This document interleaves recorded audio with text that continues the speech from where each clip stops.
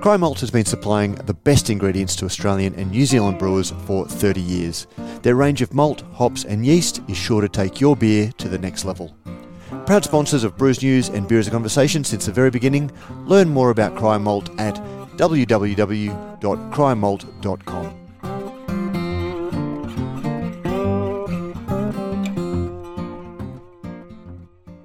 It was always part of the plan to put a brewery in, but for many years it was just a plan. It's 100% acquisition of Green Beacon. No, we had a chat with everybody. Anyone would have seen this coming a mile away. It's the passion and the dedication to beer and brewing. Oh, yeah. That's super simple and direct question. It's always fun to get to speak about beer.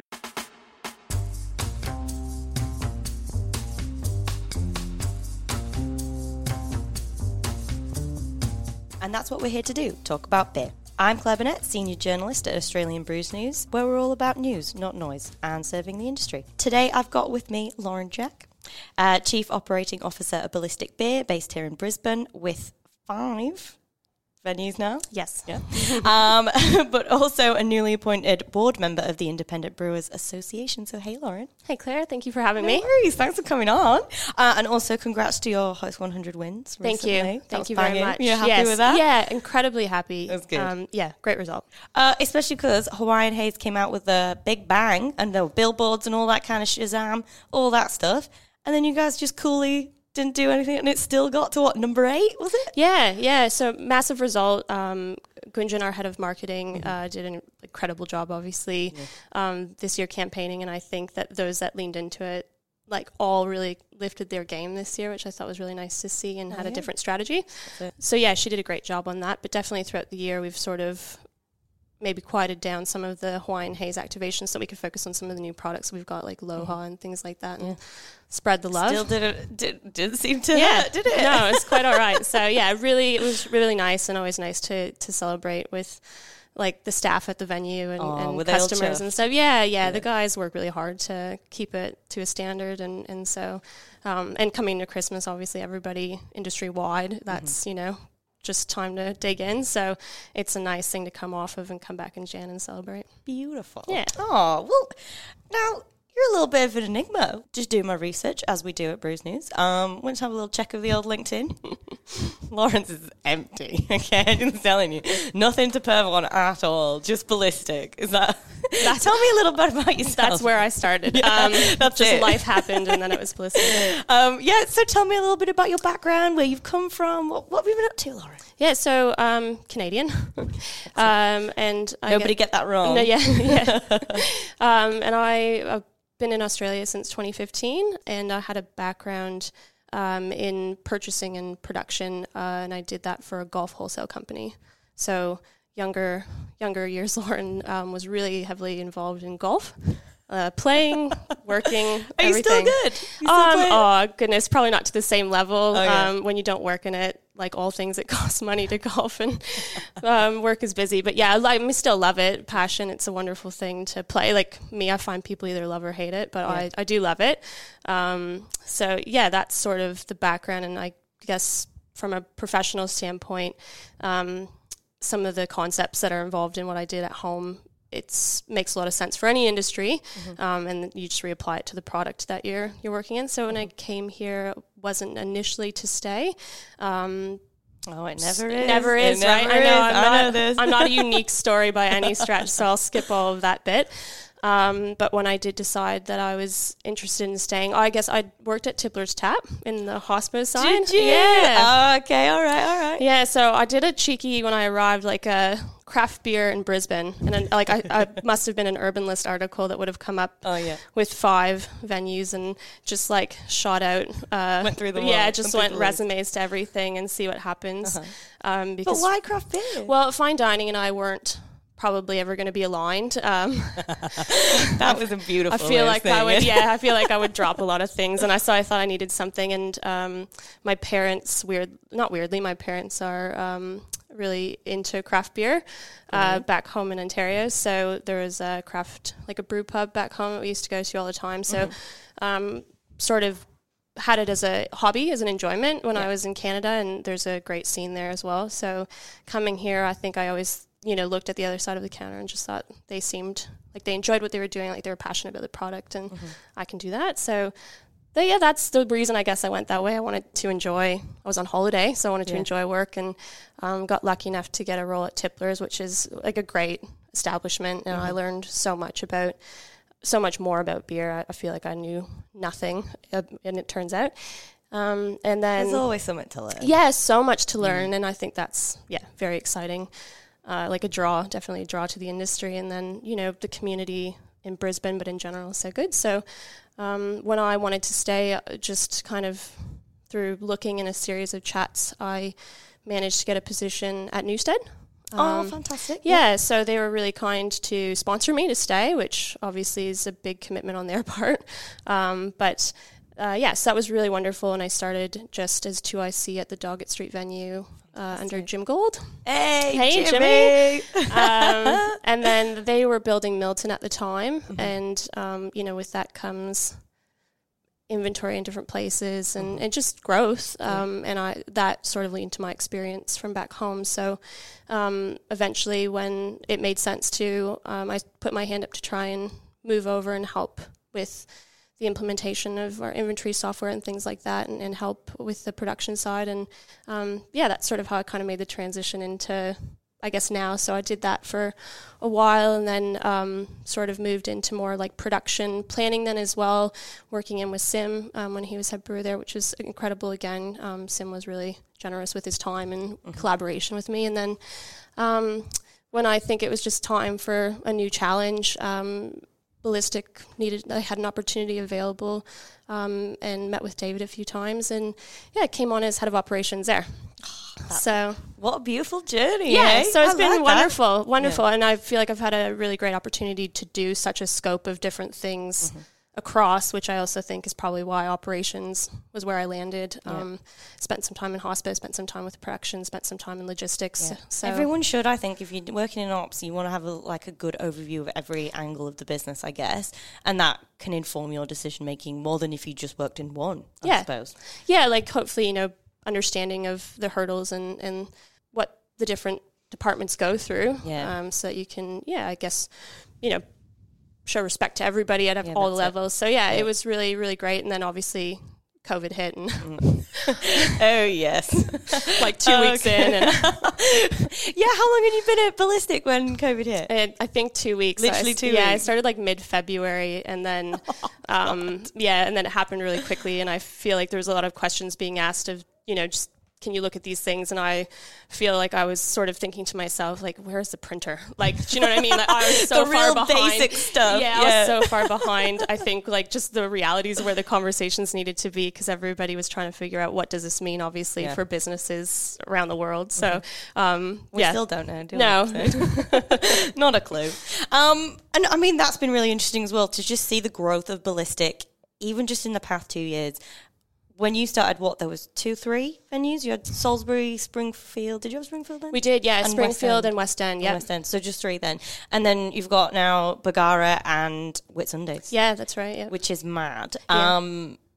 Lots of people are following this multi-venue model. It seems to be the way forward, even though, and I always find it really interesting because we've been hit by COVID, like obviously the hospitality side's gone completely haywire, and yet people are still really confident in the idea that a multi-venue model could work for them. Why do you think that is?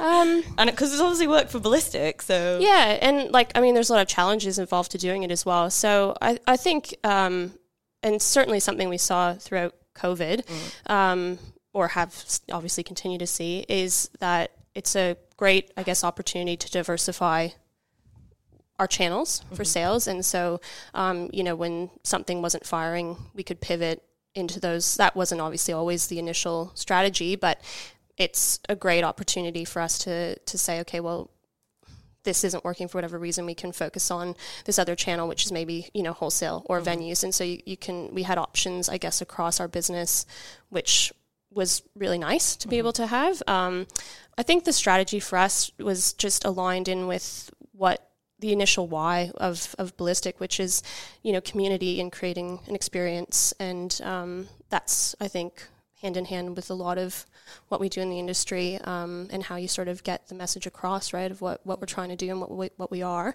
And to have those community hubs in Queensland especially, that's what we wanted to really focus, because that's our community, like that's our home base. And it's a way for us to create that experience around the brand, around the products, and engage those people locally. So Reef, which is a product that we're offering in North Queensland currently, was sort of something that we wanted to do as part of that, which is, we didn't want to just sell local ballistic products in those venues. We wanted to consider the community that we just joined, which there's a huge focus on the Reef. It impacts both those communities, and so we partnered with EcoBarge and SEQ respectively, and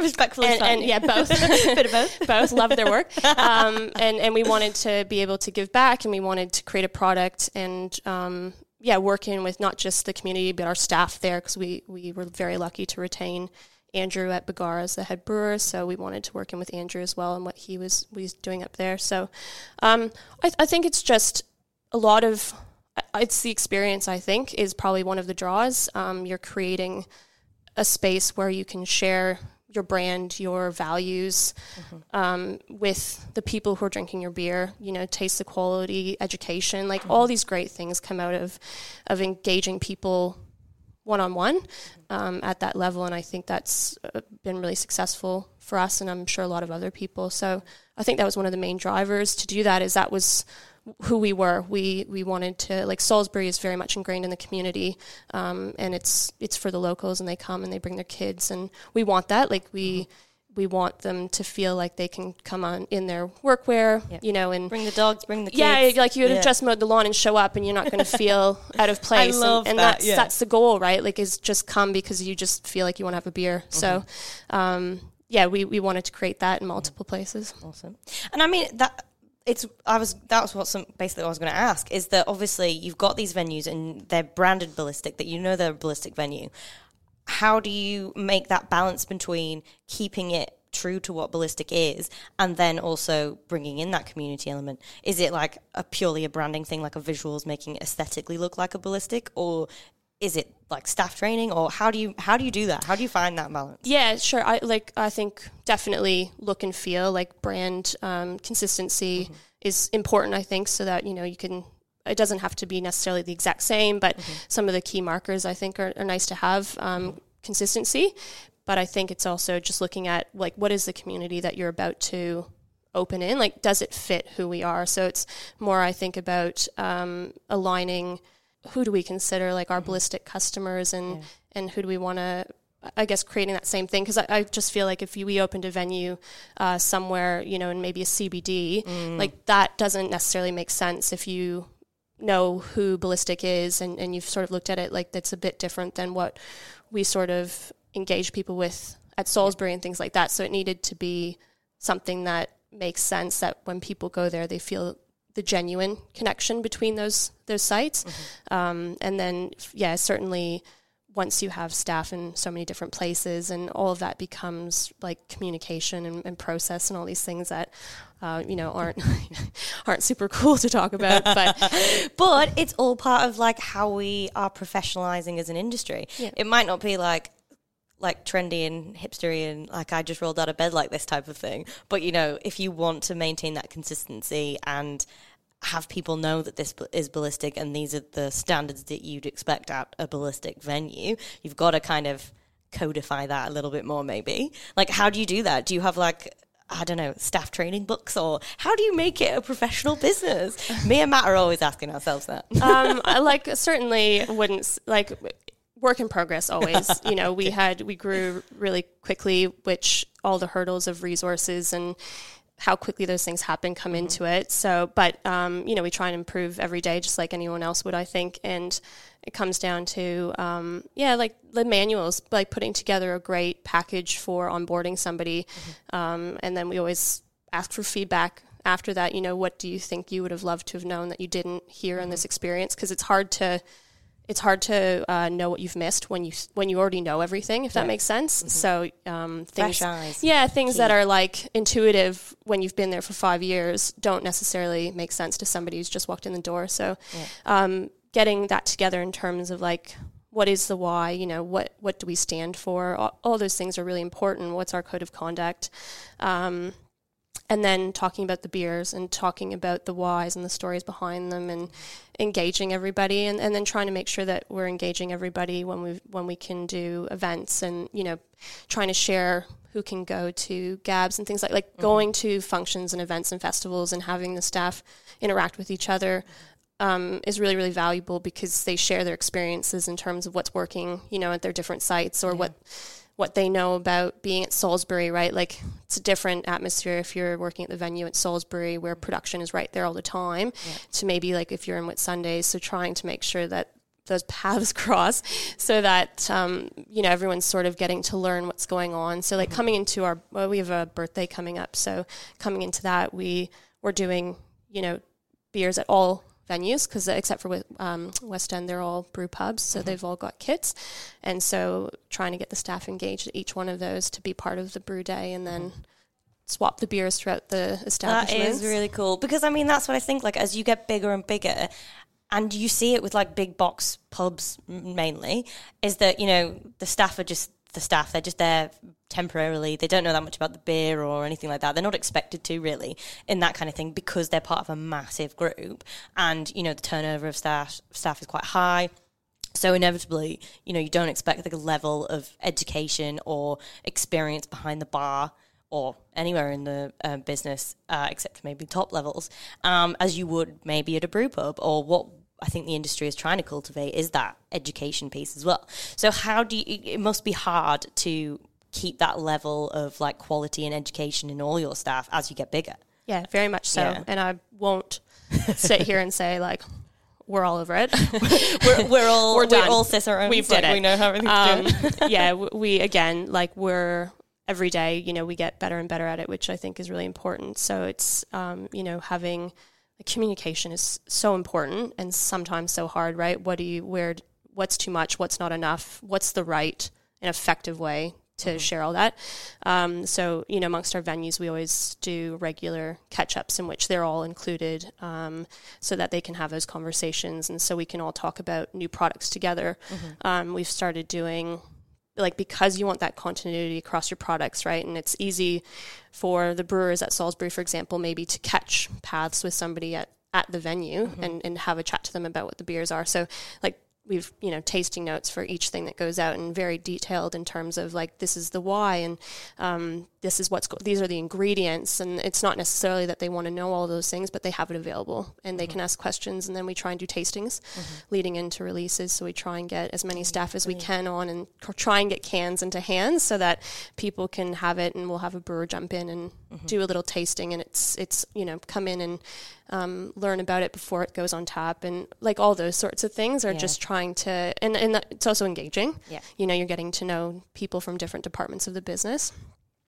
So yeah, it is hard, but it's really important. And I think, just making sure that you're putting these sort of processes together by which, you know, you're always putting those tasting notes together. You're always trying to get tastings in front of employees and, again, they're not cool things, but they really do make it work, right? It's like if we have the same process at each one of our venues as to how we want to make sure that you are standing at the bar knowing how to talk about a product, that's great for all of us. And it's great for our customers because then you're going to be the expert that they want you to be in talking about it. Yeah, exactly. And have you seen, or I don't know whether you get feedback from your staff that often about it, but do you find that customers are becoming a bit more educated, asking more complicated questions, or is it more just like a nice basic interest in like what's this, tell me what an IPA is, or something like that? What kind of, I imagine you get like the full spectrum. Yeah, of definitely. customers. Yeah, absolutely. And I think, you know, you want to be able to give the right experience to each one, right? So if somebody comes in and they're really knowledgeable,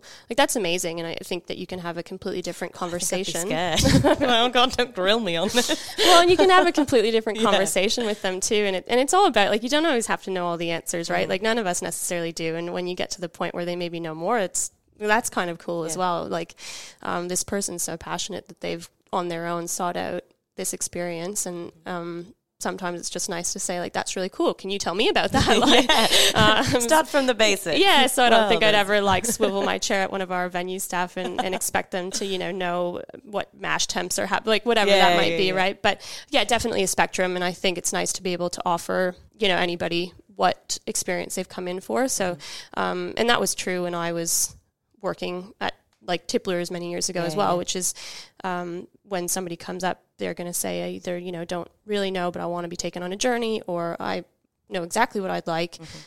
Happy for both people and to walk in. But I certainly think that craft is becoming, or independent beer, like that. I think a lot of people are understanding that there are options, that there are different styles available to them, as it's just growing. Like the industry is just growing, and there's lots of offerings now in regional areas and in cities. Like, it's just more widely available. And so I think certainly as time's passing, people are starting to ask more questions about it. And so, I would say definitely there's a lot more people who know at least something about it, or who are interested to, get a recommendation from a friend of what would you consider. So I think a lot of people are keen to try it, and especially at recommendation from a friend. Right? If your friend's drinking something and you trust that, can you? Correct, and you trust what they're going to say, then you're like, cool, I'll have one too then. Go for it. We are a bit susceptible to that, it's true. So, I mean, we touched on it briefly earlier, having the hospitality, like customer-facing side of everything. Back in the day, people might have been more of a production brewery and then like go distribution, or some people still do that model, and it works really well for them. And then other people have realised, we do need the customer-facing thing. But I think the world has changed a lot in the past, and everybody knows it, the world has changed a lot in the past 2 years, and it's impacted hospitality businesses a lot. So what are the main sort of things that you've seen in terms of staffing, and what do you expect in the future from like just the legacy of COVID, I guess? I think staffing is a challenge. I don't think that that's news to anybody, but staffing I think has become really challenging because it's something that I think used to be a go-to industry for a lot of people. Like hospitality, I think used to be really considered reliable income. Now is probably questioned a little bit more. Like, is that somewhere that will my job be safe? Will I have a steady source of income? And I think that's going to make it hard to bring in staff into hospitality venues. And I think we're already sort of seeing that. There are certainly challenges but on that side of it. So I think then it becomes, what is the offering like? What is the experience? And how are you, how are you differentiating yourself from any other hospitality experience for staff, not just for the consumer? So I think it'll, I see it being, you're bringing them into the business, not maybe just necessarily as a casual employee, but what are you hoping to get to? Like, where would you like to see yourself? Did you consider logistics down the line? What are your interests, and how can we incorporate them into your job currently, and then maybe even down the line, right, if you choose to stay with the business? So even better if you're a brewing company, if you brew, because you've got so many other aspects of the business, not just maybe like the bar staff or ops. You've got the brewing, and you've got like the sales bit, and you've got like there's loads of other aspects of the business that you could potentially go into, I guess. That's right. And I mean, we're businesses, like you said, so you're going to have marketing, you're going to have HR, you're going to have, and so I think, sometimes when you look at a brewery, you're just like, it's a brewery, sweet. I could be a brewer, or I could be a brewer. Those are my options. And I want to do it. And that's amazing. But I think lesser known, right, is that the people that surround that are obviously just experts in the fields of marketing, logistics, sales, all those things as well. So there's lots of different avenues for somebody to come in. So again, it's just part of the package, I guess, that you're offering, I think is going to become really important. I think already is important. But I think to be able to sort of draw from what's going to get smaller, I think you're just going to have to treat it a bit more as a journey and rather than as a temporary, you're just here for like 6 months or whatever, so just do your job and that's it. Like, we don't need to engage with you anymore. Actually, you could do this, this, and this if you want to stay with us a bit longer. Maybe that'll be the way forward. Yeah, and I think part of that too is that because there's that maybe volatility now in people's minds in hospitality, that it might start to shift, that less people looking for hospitality roles are looking to do something temporary, and that they actually might be doing hospitality because they really enjoy it and they like the customer facing side of it, and then it's like that person is actually a long-term employee. And so I think it's going to change, and I think that it'd be important to review that offering and make sure that you have a good reason to retain and train staff. Yeah, that's it. And I mean, I'm hoping to see that we see more of that, because surely that could only benefit the business if you've got staff there long term who've moved up through the business. Yeah. There's hopefully there'll be more loyalty there as well. But in terms of, we were just speaking off air then about sort of the general feeling in, maybe specifically in Queensland. Obviously, that's where all your main operations are. But what's the general feeling amongst customers at the minute because of the COVID stuff? Caution and worry and a little bit of, obviously, Omicron knocking around. So what's the verdict, and what do you think is going to happen? Like, what are you forecasting at Ballistic? I agree with that statement. I think what we've seen in our venues is that January has been challenging, and a lot of that is just because people are unwell, like genuinely just have it, or don't want to get it immediately. Or don't want to get it, or are trying to be cautious. So definitely January was like that, and I think probably that will carry through a little bit through February. But I think we're also starting to see in our venues that people are coming back in, slowly, but people are starting to feel a bit more comfortable, and I think that's just as time is passing and regulations are changing and government advice is, coming out. People are just feeling like they can come back out again and catch up with friends and that sort of thing. And so optimistic. Optimistic, definitely optimistic. I don't know, to what level right away. Like, I'm not suggesting I think it'll just be a mass spike back to good as. But I think that, interested to see, I guess, small change with people, like kids going back to school and things like that. But I think that February will be, I'm optimistic for February and then optimistic beyond that. And I think slight shift that we, spoke about, which is at the minute, I think it's quite just show up, where bookings became quite standard for the reasons around like social distancing and that. It was just mandatory. Now I think a little bit the opposite, where people are just going to wait and see, can everybody show up? Is everybody well? And then attend, which is just something you've got to pivot for. Yeah, exactly. And it also meant some really interesting things for you guys as part of the Mighty Craft portfolio, little family of brands. We were saying that you hadn't even met the team at Mighty Craft yet. Obviously, 2 weeks in, it was COVID, and that was it. No travel. Pretty much. So before I started, which I thought actually later was quite lucky, but before I actually started with Ballistic, I just had a couple weeks off, and I went to an event, thankfully, and I got to meet a couple of the people. So I think I got to meet like maybe 4 or 5 who I would be working with. So that's really nice. And so met them in person, IRL as now we say. God forbid. And then COVID happened, and we spent the next 2 years communicating via Teams. Oh my God, I hate Teams. Always on mute. There's none of us can quite learn the lesson of mute.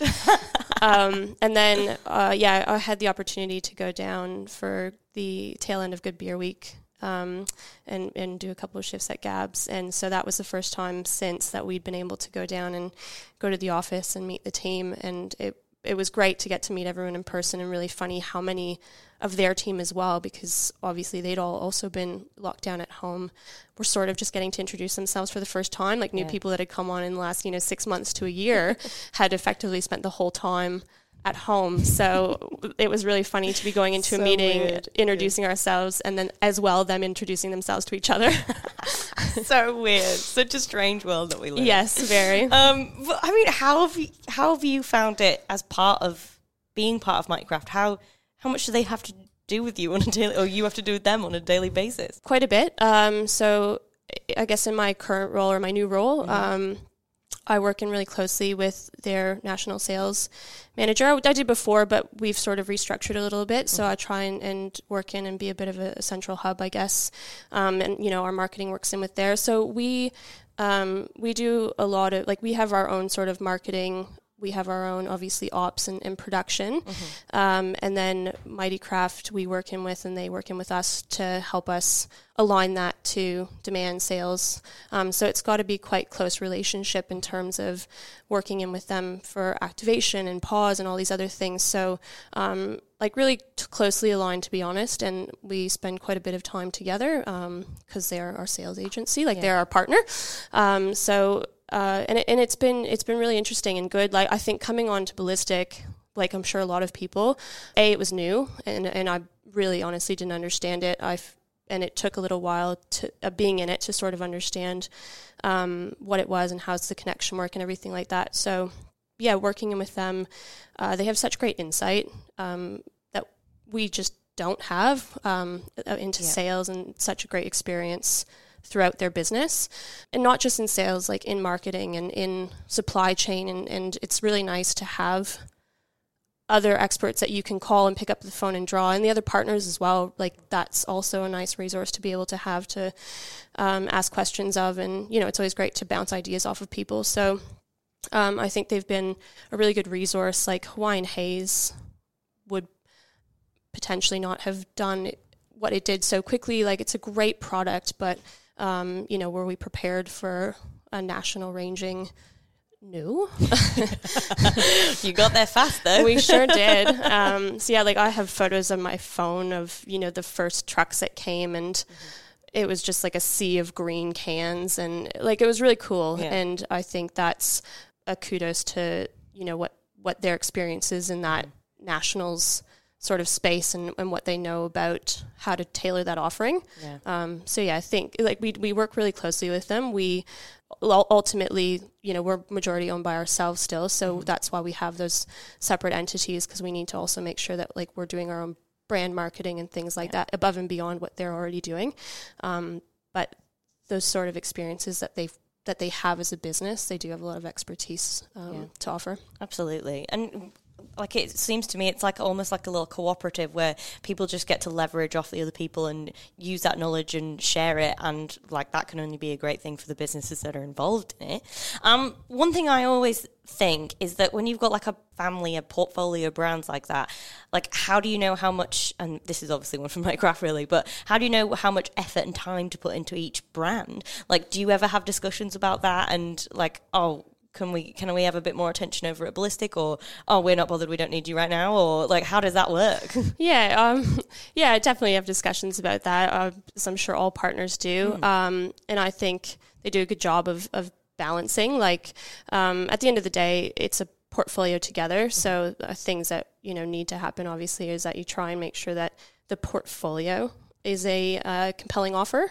You know, you don't want to have similar releases coming out. So like, all of that, they've sort of got to navigate on behalf of us. Oh my God, that must be such a nightmare to manage that overarching. I didn't even think about that. Yeah, it's right. Tough, right? So so there's definitely, definitely a lot of that would fall to them.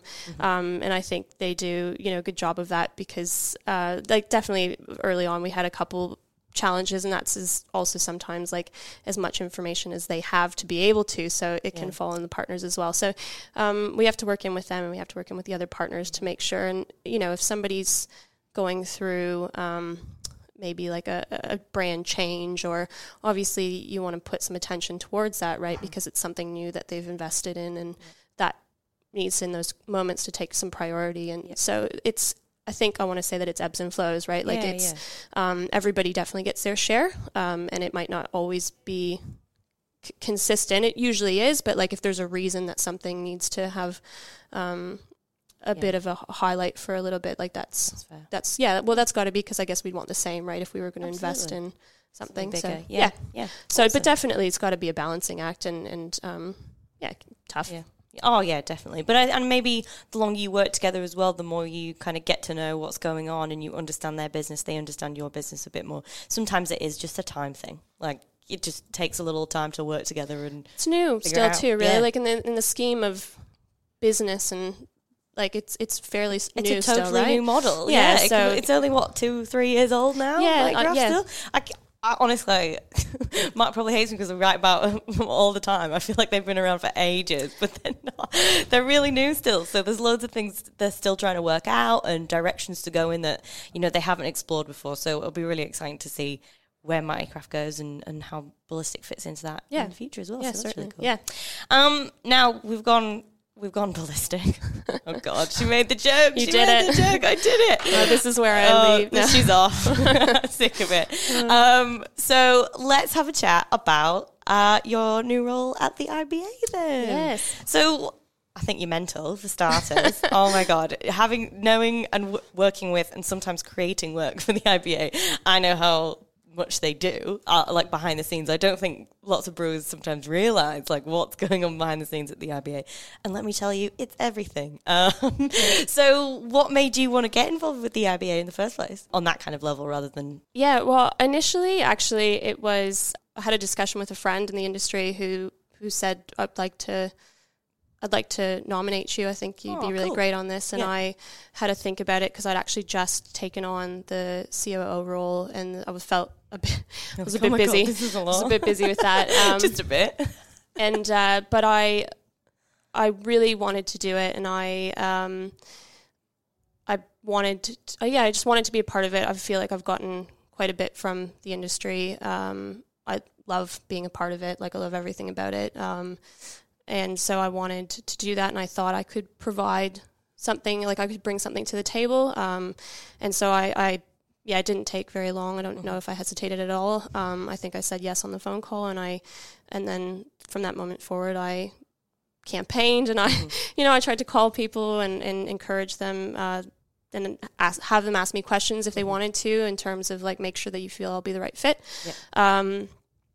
But I agree with you. And David Kitchen was on it before, and maybe still didn't really have a scope of the totality of what they do, and Kylie and her team are incredible. Oh my God, absolute wizards. I don't know how to do it. It is. It's incredible. I'd have a breakdown just looking at the to-do list, to be honest. Yeah, and it is, and it's incredible, and they do a really great job of it. And so, like always, hats off to that. But I certainly agree with what you said. Like, I think it was even eye-opening to me.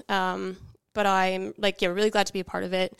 I think it's a really interesting board, and I love to be a part of that. Like, great diversity on it, and really excited about it. Really glad that it worked out. Excellent. And we've seen there's loads of different industry bodies across the world, New Zealand, the US, all shapes and sizes, covering different things.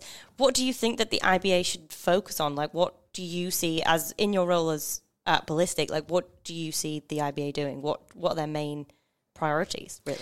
Certainly, like representing industry at that level, like national, and that presence I think is important. Like us as members and as a community need to come together and have a voice, and I think that portion is really important.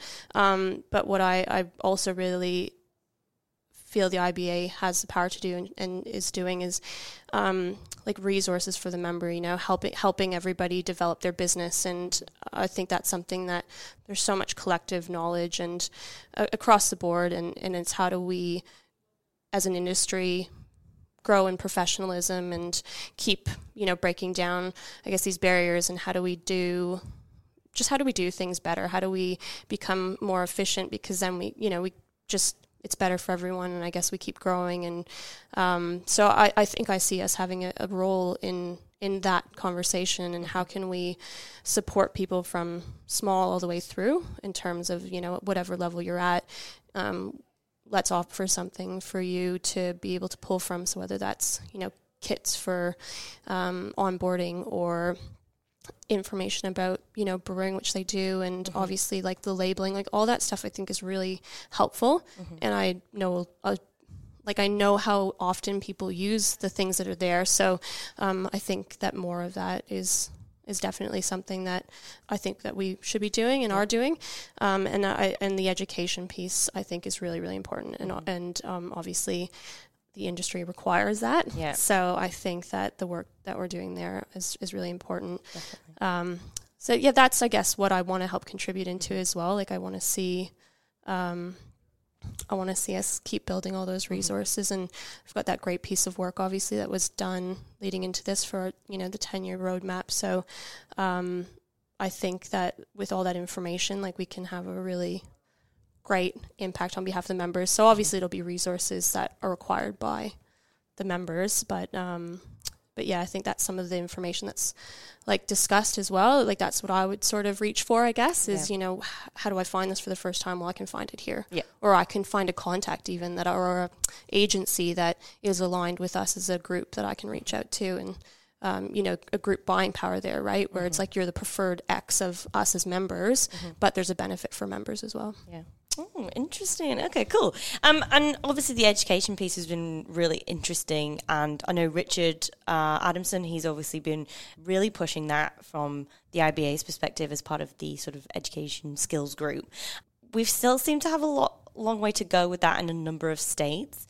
But also it's interesting that you mentioned, resources for like other things about just how to run a business effectively, because I think when people become brewers, and like especially if you're smaller, you maybe have been a home brewer or whatever, and then you want to open your own brewery, you don't necessarily have the business skills. And even some of the TAFE courses, I believe, don't give you the necessary sort of, knowledge about HR or, whether to have a code of conduct or anything about like the niche requirements and alcohol labeling or something like that. You could get taught to brew. You don't necessarily get taught all the other stuff that goes around brewing, which I find, I don't know if that's fair to say. Is that what you found as well? Yeah, like certainly it's brewing aligned at the minute. And I'm sure like as it grows, the curriculum could grow, because I think at the end of the day, like the long-term scope of that would be, how do we just create like a well-educated industry, I guess, or how do we build, tools? So I think that if there was a want or a need, like that would just be developed as well as part of that. So, but yeah, currently, like I think it's certainly not just about, but it's getting brewers trained up and into the industry, which I think is amazing and really needed. Oh yes, definitely. God, that must be tricky though, because your volumes are only going up now. So how are you doing it? How's your brewing team? This is a total side note. It's not where I was going to go with this all, but we're doing all right. We not luckily, but we scoped for the year and what we were hoping to do. So we've got a good team currently that will see us through. But yeah, certainly, I mean, we look to that, and we're really keen on just like the quality of people coming out of that's obviously fantastic. And so I think it's a really great initiative, and us, along with a lot of other people, are really keen to engage with that and have staff come in from that program. So I think it's really, really good. I think it's only going to get better. Yep. And I think that the more that we can bring into it, the better. I mean, I also like TAFE will already offer courses like for business and things. So there are avenues, obviously. Yeah. And they've got the ability to do that because they already run those kind of courses. So, correct. So, I mean, there's, for outside of, I guess, the brewing side of it, I mean, that was just genuinely maybe missing. Whereas I think that if you want to upskill or learn anything in terms of some of the other avenues of marketing, e-commerce, all those sorts of things, there's a lot of already existing pathways and courses that you can take. But again, highlighting those and resourcing those and giving people pathways to find those is never a bad thing. Yep, absolutely. And another thing that will do is hopefully, fingers crossed, touch wood, create a more diverse industry. Yes. So obviously now you're on the board and you've got Karina Steep from Prancing Pony and Claire Clouting from Gage Roads. So that's really fantastic. It's awesome. I love to see it. Richard did make a joke when I spoke to him before Christmas. He's like, well, it's still a bunch of old white dudes. I was like, oh, it's all right, Richard. You got some ladies on there too. We're moving in the right direction at the very least, which is fantastic. Obviously, we've seen the issues with sexism in the industry that got it brought up last year. And then again, it's sort of resurfaced with the issues with James Watt and the allegations against him at Brewdog. What do you think of that in the Australian context? Is it a problem? Yes, of course it's a problem. Yes, I've seen it, and I am really aligned in trying to make the change, and I know that the industry is in general. Like I think, but I think now it's about not just talking about it and putting words into action and making sure that as the years are going on, we're reflecting back on how much better we've gotten. Yeah. And I think that piece is really important, right? It's not just sometimes about noticing and drawing attention to a problem, but how are you meaningfully trying to create change? I know, and that's the thing as well, because it is so hard. Like it's about culture. It's not like KPIs. You could say, right, we've got X amount of people. That's not how it works in the real world. So it can be really difficult to judge how well you've done. I know there's obviously been the diversity survey that was released recently, which is obviously really quite shocking to see from my perspective as well, because, I don't know about you, but I feel like I'm in a pretty privileged position. I don't often see that very much, but I don't have to live that life. Like I'm sort of outside the everyday business of brewing. Yeah. So that can be really difficult. And I don't know, like, what can you do as a business? Like, what have you done at Ballistic? Is there anything that you've sort of implemented, or how do you sort of bring that culture? How do you change that culture to be inclusive? My personal views, I guess, are like education, because it's not just about, it's about educating all staff, right, and all people. Like, it's not necessarily, like, sometimes I think the hardest portion is unconscious. And so it's how do you change the mind of somebody who doesn't realize that they even feel that way or that they're doing it.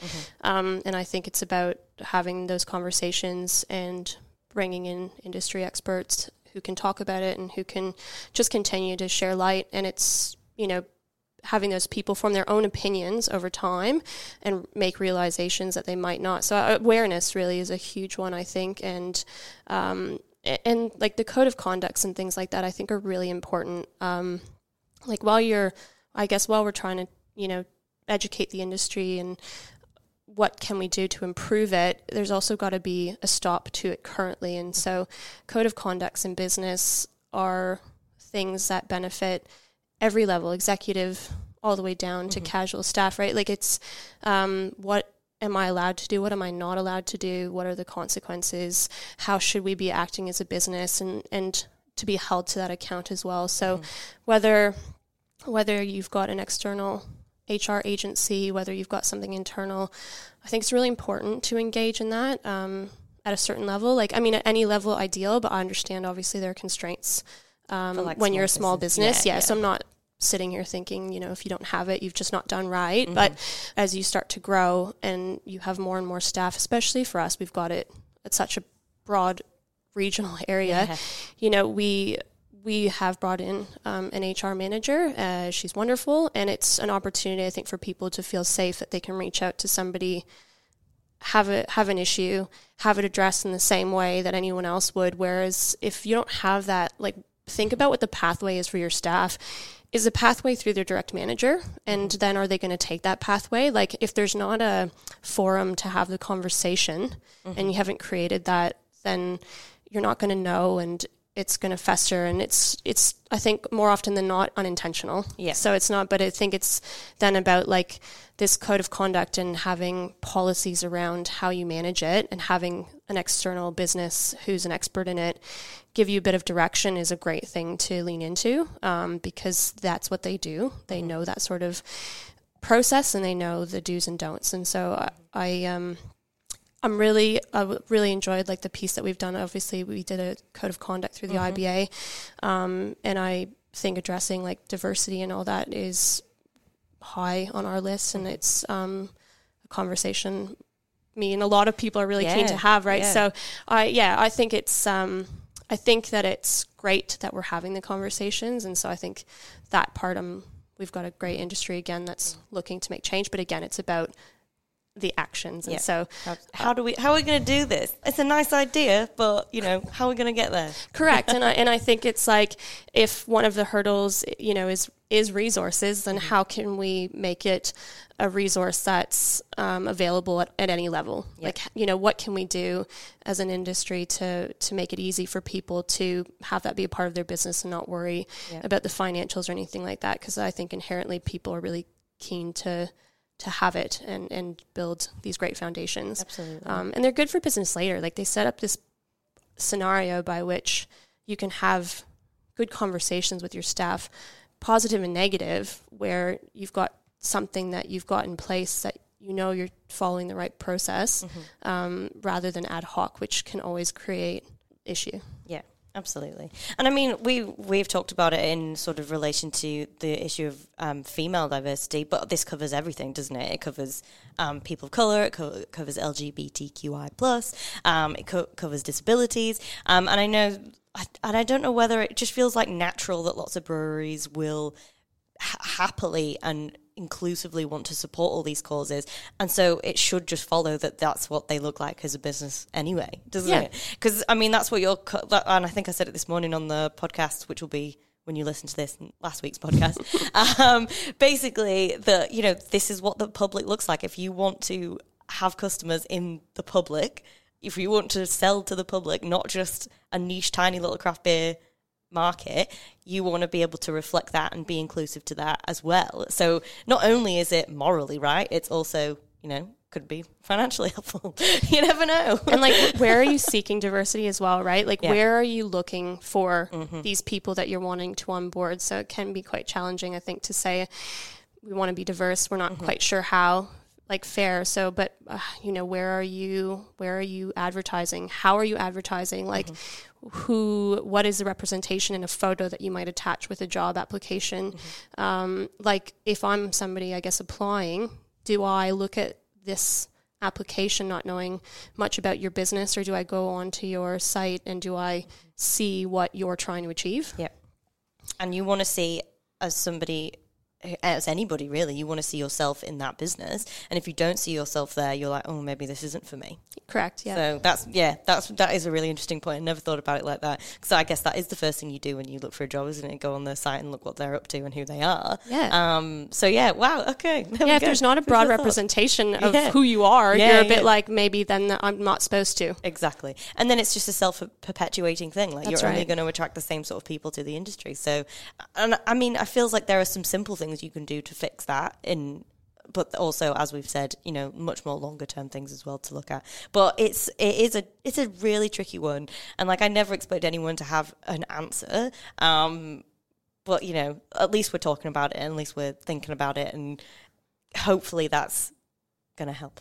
Absolutely. I think everything does, like, to keep talking about it, and when you can, and if you can have the opportunity and it's important to you, put your hand up to join in with something. Like, you probably have some expertise that could be really helpful in moving it forward faster than it might be. So yeah, I would just say always to contribute. Don't feel like you can't. Yeah. And plug here for Pink Boots. If you haven't joined Pink Boots, then get on board at Pink Boots, because we love Pink Boots. Yes, absolutely. They're just an awesome bunch, and they've got a little like private Facebook group, and everyone just posts stuff for help or just some nice stuff. It's just a safe space. Yeah. I love a bit of Pink Boots. International Women's Day coming up. Like, celebrate yourself. Celebrate your colleagues. Celebrate. Yeah, just go wild. Yeah. That'd be brilliant. But what else is going on at Ballistic at the minute then? What have you got coming up? You said there's a birthday going on? Yes. So it's our 6th birthday, celebrating on March 5th. I know. Crazy. Time. It does indeed fly.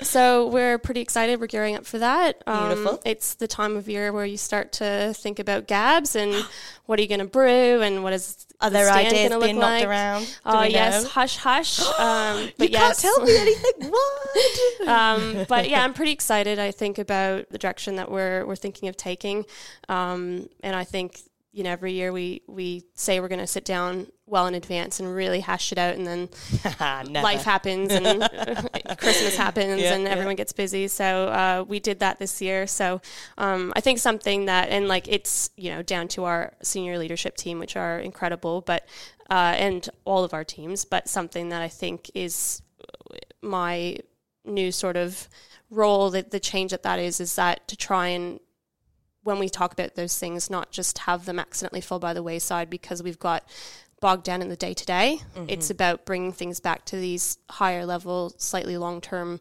strategic goals that we've got, and reminding us all as a team that we need to work towards those. So that's sort of part of what I'm supposed to be doing, I guess. Not I guess, that's what I do now. That is my job. That is my job. So that's been really fun in that when you do try and prioritize those things, not surprisingly, you have so much more time for creativity and to really flesh it out and focus on the details and things like that. So I'm excited about what we're thinking of doing for Gabs. But right now I'm very focused on the birthday. Can't believe you would tease that for me. That's so cruel. I'll see if I can get it out for her after this podcast.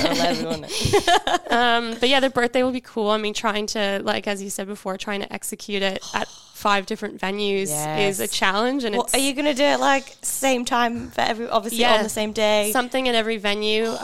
So, you know, massive hats off to the venue team planning it all. But we've got a unique beer being brewed at each one, which is really cool, and really given the reins over to the individual brewers at those sites to kind of just have the play, right, and put their own character on it. So that'll be available at all. Excellent. Which will be really fun. And then, games, music, a little brewing experience, which we're going to be able to provide at all because we're lucky enough to have a version of like brewers production at each one. So each one will be a little bit unique because the sites are different. But I think that's going to be really interesting. And again, back to that education piece where we can, when customers are coming in, we can talk to them about how those beers that they're drinking right now were made and sort of let them sample it at the different stages, raw mats all the way through to, off the tap. Excellent. Yeah.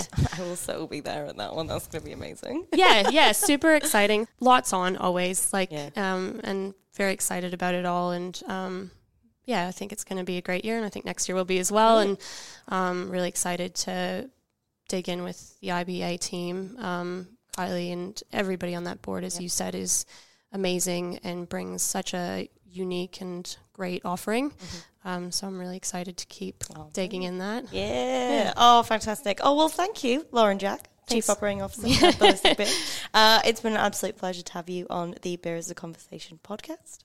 And she's already told me that she's taking me to Whitsunday soon, so we're off. If you don't see us for a week, that's me and Lauren gone. Hamilton Island, you won't be able to reach us, so sorry. See you later. All right, well, thank you again, Lauren. Really appreciate it. Thanks for having me. Don't forget, if you like what we do at Radio Brews News, you can help us out in a number of ways. You can sponsor the show, either by a small monthly contribution or through a one-off donation. You can find details in the show notes. You can review our podcast on iTunes or your favourite podcasting service. Let us know what you think and help others discover the show. Finally, you can tell us directly what you think by sending an email to producer@brewsnews.com.au. All letters received will receive a Brews News bottle opener. We love hearing your thoughts on the stories we cover because beer is a conversation.